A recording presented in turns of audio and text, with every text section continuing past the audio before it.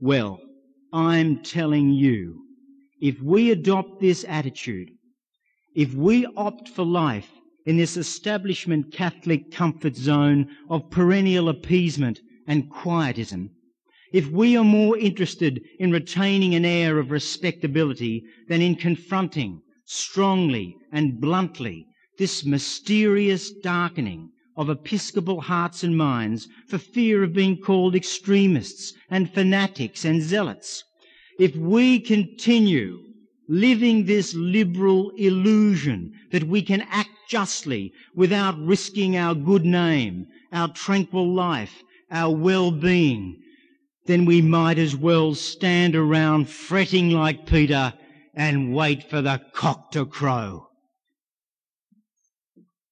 But our woes are not all down to the establishment Pollyannas. We are all soaked in human respect, full to the brim with false charity.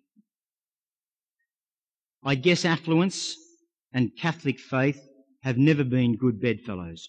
Food on the table and a warm bed at night does little to encourage the vigorous prayer life required to sustain the truly Catholic mind we need in order to act justly. How else are we to explain the lack of passion and sense of urgency before the disaster we face? It's true that while at the moment we find we can't live with the bishops, we know too that by God's design we can't live without them, and that there's only so much we can do. But have we done even that much? Have we prayed and fasted and done penance and really begged God on our knees to convert the hearts and minds of the bishops? Have we consistently pleaded with him to take the hirelings who will not respond to his grace to their early reward and send us real Catholic shepherds instead? We each need to ask ourselves these questions, because it's hard to believe that God would not have sent Britain at least some orthodox episcopal relief if he had been badgered sufficiently. Christ himself told us in the parable of the unjust judge that we should pray continually and never be discouraged. Just as the unjust judge was worn down by the persistent visits of the widow seeking redress against someone who had wronged her, our Lord told the people, "Will not God give redress to his elect when they are crying out to him day and night? Will he not be impatient with their wrongs? I tell you, he will give them redress with all speed." And then Christ immediately adds, underlining the point I made earlier, "But when the Son of Man comes, will he find faith left on earth?" And so I repeat, and I repeat it more for my own benefit than anyone else's, are we really praying for the conversion of the hirelings or their replacement by strong, solicitous Catholic shepherds as if we believe? Given Christ's promise, I can't imagine that enough of us are. And because our prayers are not what they should be, our thoughts are not what they should be. Only by continual prayer can we put a spiritual disposition on everything that we do, and thus keep the commandments and live peacefully and unperturbed, come what may, in God's presence, in union with the Father, the Son, and the Holy Spirit, leaving all and suffering all according to his providence, including the agonies of our present crisis.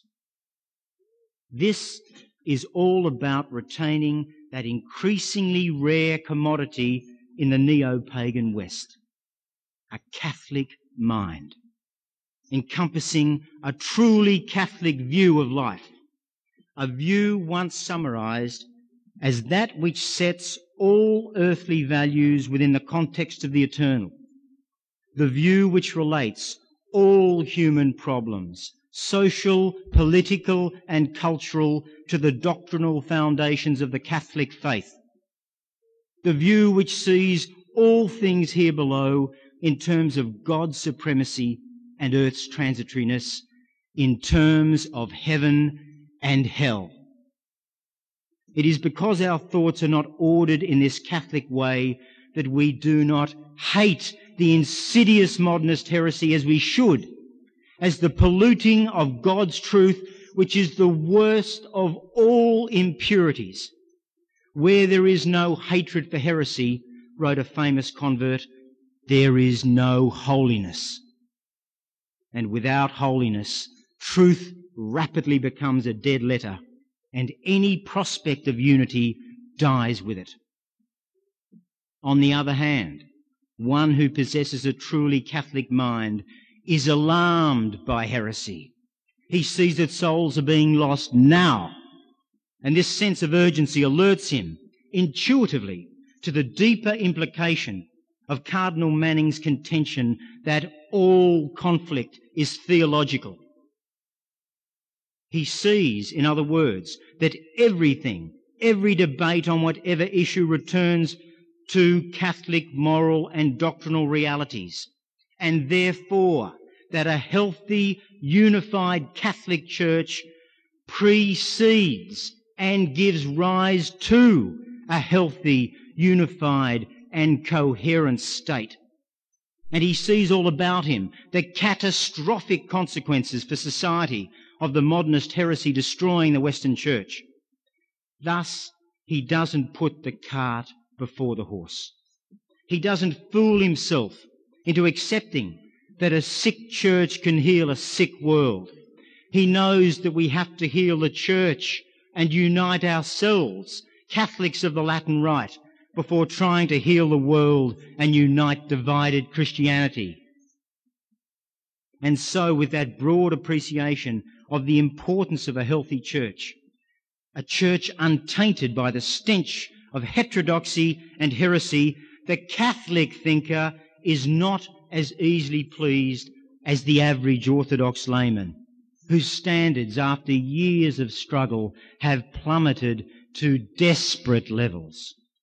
A prelate stands up to condemn sodomy or abortion, the minimum one might expect from a Catholic bishop, and we go weak at the knees and lose all sense of proportion in our rush to congratulate him.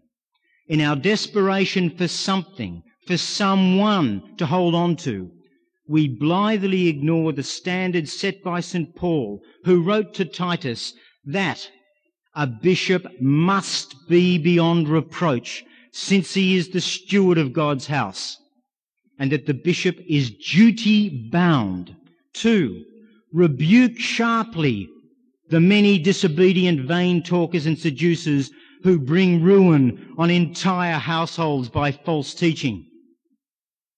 False teachers who, St. Paul concludes, must be silenced.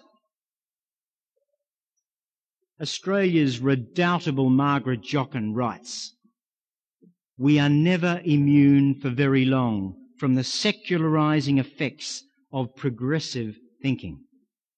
Diplomacy, discretion and détente are in the air, and even good men have been persuaded to put policy before principles. So we comfort ourselves with the thought that the bishop who turns a blind eye to dissent on Tuesday must be a good fellow after all, because he accepts an invitation from someone to say the rosary on Thursday." Let's face it, we have been reduced to grasping at morsels of hope fed to us by canny churchmen who play us like marionettes, who play on our Catholic obedience, docility and goodwill. And so, right on cue, pro-life leaders urge their supporters to write and congratulate Cardinal Winning on his Section 28 stand. Fair enough. I myself had a letter in support of the Cardinal's stand published in the Scottish secular press.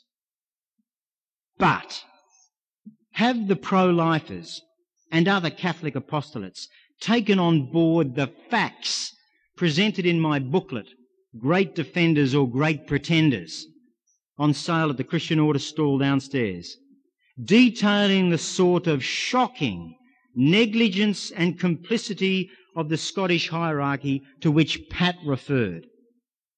Have they ever thought to use their considerable resources to pressure and to relentlessly maintain that pressure on His Eminence and bishops everywhere to clean up their own backyards, to silence the dissenters, to institute a zero-tolerance policy on liturgical abuse, to reform their truly degraded seminaries and teacher training colleges, to do the job St. Paul insists they were consecrated under God to do irreproachably?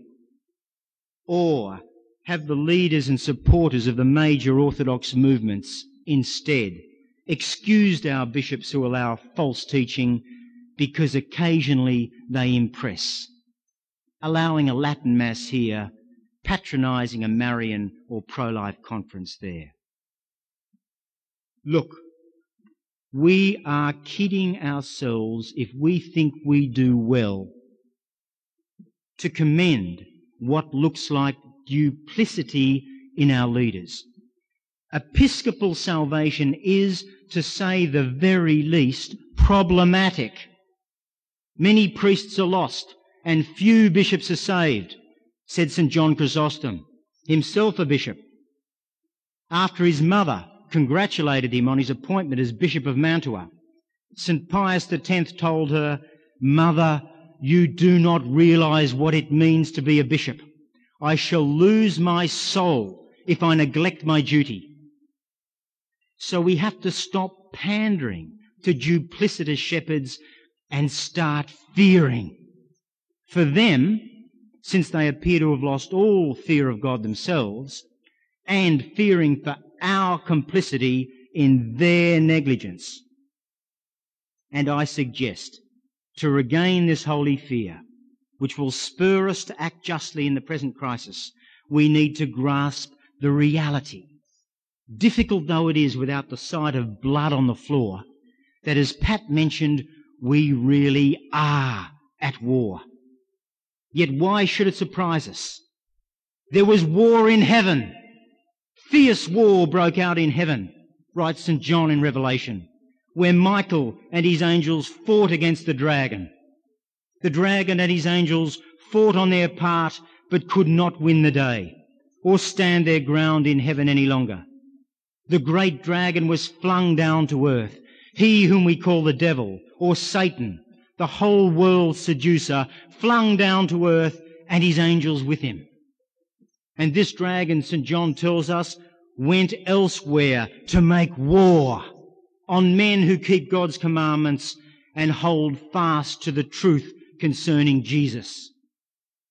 And so St. Paul warns us, we wrestle not against flesh and blood, but against principalities, against powers, against the rulers of the darkness of the world, against spiritual wickedness in the heavenly realms. Therefore put on the armour of God, take up the shield of faith, make the helmet of salvation your own, and the sword of the Spirit, God's word.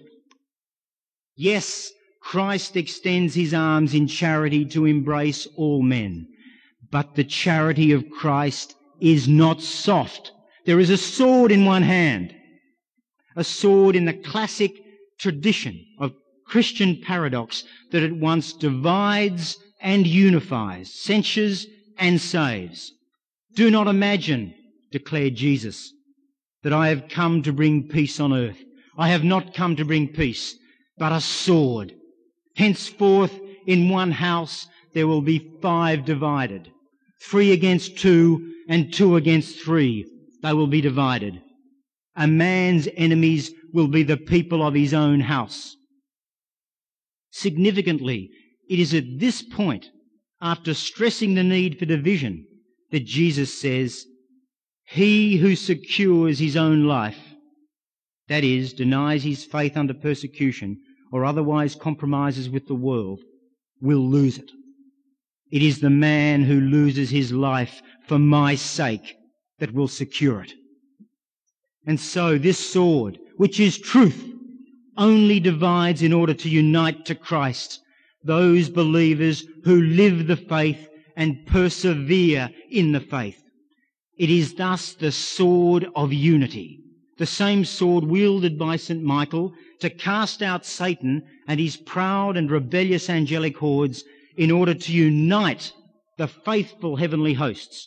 It is the sword which faithful Catholics must wield today with the same antique severity and holy violence of the angels and prophets, if the modernist impasse within the closed ranks of the British episcopates is ever to be broken and Christ's faithful reunited in Catholic truth. If the Church is not militant, she cannot thrive and flourish. Her sword of unity becomes blunt and useless.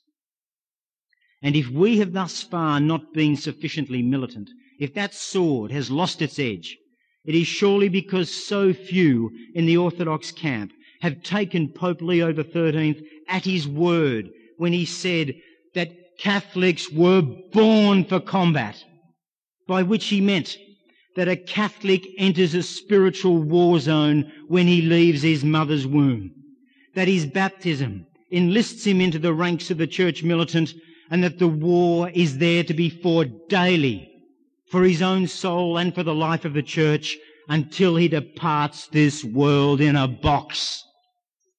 Tragically, we have sought to avoid the burden of this stressful, outspoken militancy, which is our birthright and our duty, by seeking refuge in 1,000 popular good works and less militant apostolates.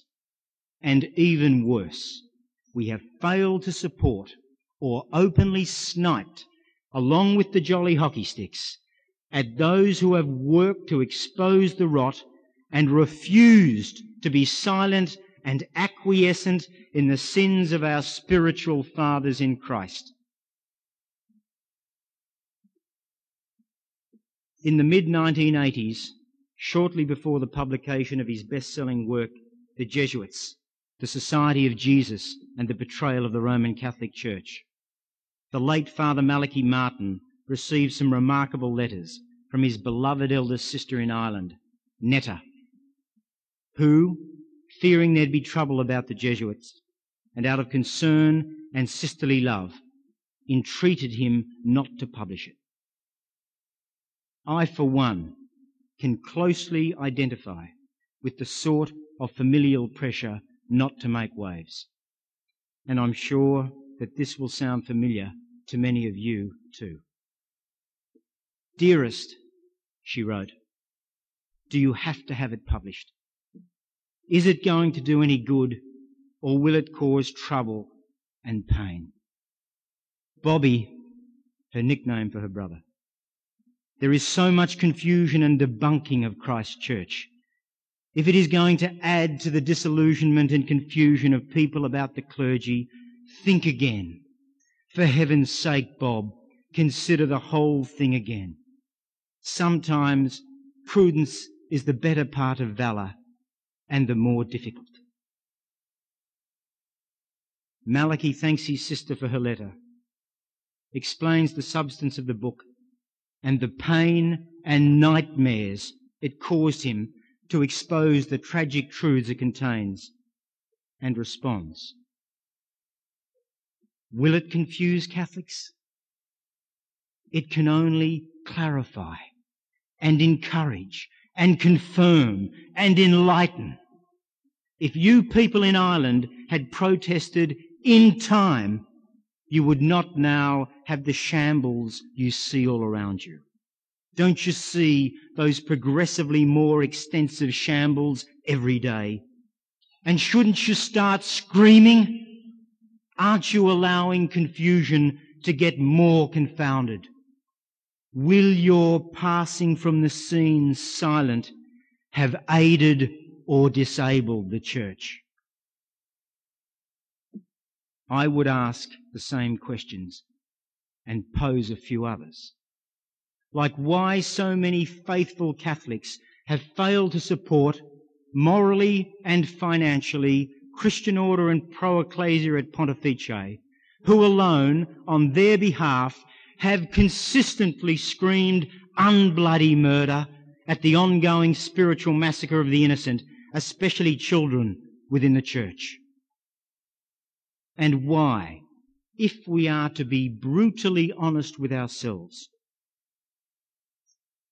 when silence was called for in this very hall 4 years ago, so many of us chose to applaud the architect of our own demise. On that defining day of Basil Hume's tenure, between 2:30 and 3 p.m. on the 4th of May 1996, ironically the Feast of the English Martyrs, I sat upstairs and watched a Catholic cardinal do a consummate impersonation of an Anglican bishop oversighting an Anglican synod, with you as just one more faction in the broad church he had embraced. And how my heart sank as you rewarded Cardinal Hume's rebuke of your orthodoxy in fidelity and obedience with a fulsome round of applause, preferring human respect and false charity to the truly charitable, stony silence that his outrageous performance deserved, and which would have said more than 10,000 letters of protest.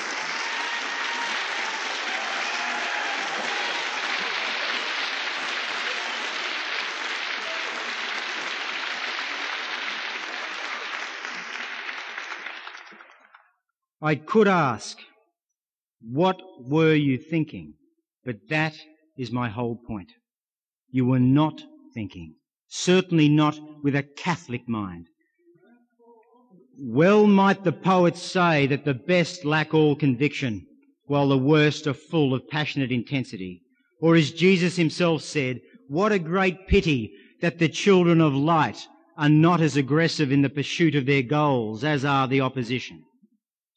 Well, as Malachi wrote to his sister, it is very late in the day to think we can wield the sword of unity victoriously by cutting adrift all the dissident carriers of the spiritual aids now coursing through and emaciating the body of Christ. The time may have passed for fully restoring the local British churches to unity and truth. But our Father in heaven doesn't ask that we be successful in our fight, just faithful. And if we persevere faithfully in doing and saying what has to be said and done, then, as Mother Angelica declared on this stage 4 years ago, victory is already ours. But victory implies a battle, implies holding fast to truth and vigorously resisting the evil works of the fallen angels in all their ecclesial guises. As the formidable Italian Cardinal Teddamanzi said at last year's European Synod, Catholics must learn to resist in the face of any seduction, ceasing to live as one of the herd. He was referring to the culture war beyond the church, but the point is even more relevant to the ecclesial war within the church.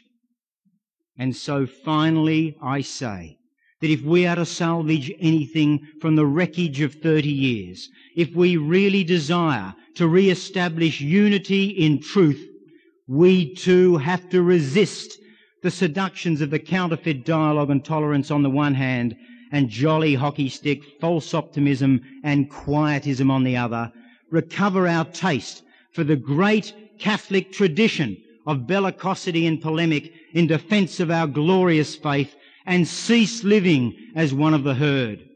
We have to start getting serious about our faith. We have to recover our hatred for heresy and learn to love God enough to be angry for his glory.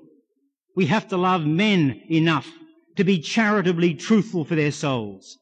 We have to love the bishops enough to stop licking their boots, love them enough to tell them the truth about themselves and what they've become.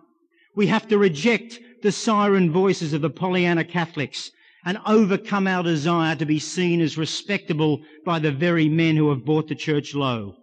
We must refuse to take a backward step in responding to the Holy Father's request that we demand the rights that are ours by baptism. We have to turn our focus from secular symptoms to ecclesial causes and get behind Christian order, Catholic truth and peep, and be together, rock solid, united in putting the health of the church before everything else by calling the bishops to account. And to do all of that in the year 2000, we have to divest ourselves of our 1970s conservative self-image and stop apologising for what we're about, for what we are. And what is that? We are principal protagonists in a spiritual civil war. We are a Catholic resistance movement. And for the sake of your children and grandchildren, for the love of Jesus Christ crucified, it's time we started praying and thinking and acting like one, acting like worthy successors and keepers of the faith of our fathers. Thank you.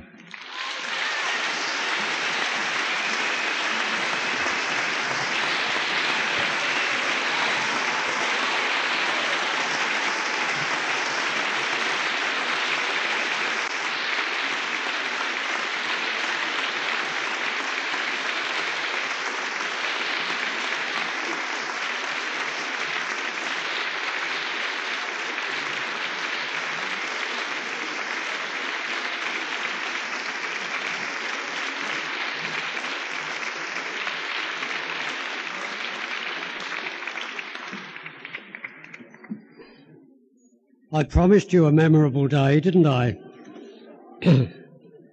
On your behalf, I want to thank Rod Pead very sincerely. I called Pat McKeever's talk a brave talk. I will do the same for Rod's talk. It was a brave talk, and we've waited a long time to hear it.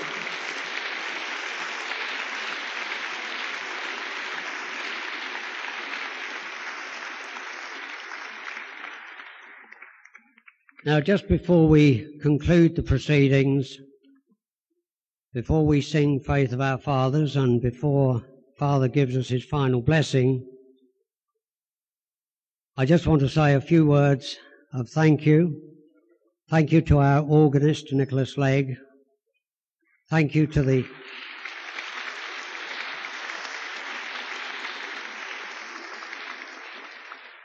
Thank you to the stewards who've done a splendid job for us during the day, to the management of Central Hall for providing such excellent facilities, to the organisers of this conference, and I would especially like to single out Daphne MacLeod, who does spend a huge amount of her time on your behalf.